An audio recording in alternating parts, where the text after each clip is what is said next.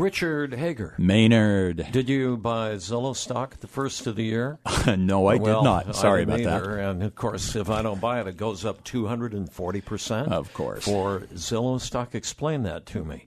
What is Zillow? Give me the background on Zillow. Does Zillow work? It's a real estate appraisal online thing.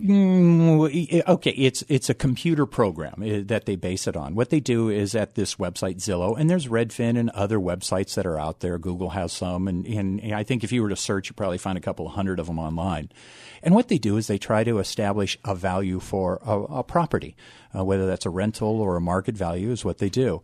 But understand that their source of information is a lot of different things, but they do start off with county information. And then they put their computer algorithm to it and they're mad scientists and shake the black box around and out comes a value of some sort. How accurate can it be? It just depends upon the accuracy of the information that's going in. It also depends upon how good their computer programs are. I know some of the websites, they were only designed to work when values were increasing. And then here we are in 08, 9, 10, 11, and values are dropping, and it didn't work out all that well. I looked at it purely for amusement when values were going up. But I'm thinking if I'm truly selling my house and the real estate agent says, oh, your house is worth $1, and I look on Zillow and they say, no, it's worth $1.50, then I'm at odds with what's going on. And I tell you, I run into the very same thing in my appraisal firm. So again, remember their source of information was to start off with is the county records. But the county uses algorithms as well. Absolutely. Every county has a different method, but the counties do have what is called an AVM, automated valuation modeling. They put in a computer program all of the information about your house, and they come out with what your tax assessed value is going to be.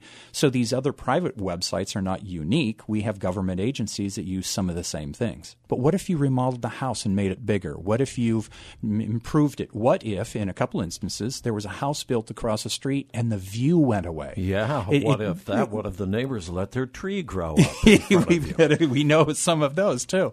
So the accuracy can change. That begs the question, who has the greater accuracy, the county or Zillow? I think they're probably both just as inaccurate and accurate on something like that. It's a computer program. So, a large portion of our business is based upon helping people fight their taxes because they're valued too high. But in the end, it actually takes a human to come in and say, oh, your floors are warped or your drywall has Sure, rot. Absolutely, because again, the county starts off with information from when the house was built, which could be 100 years ago, and you need the human touch. That's where you start to hire a good real estate agent to help you with a broker price opinion. You hire a very good appraiser to help you with that. Richard Hager.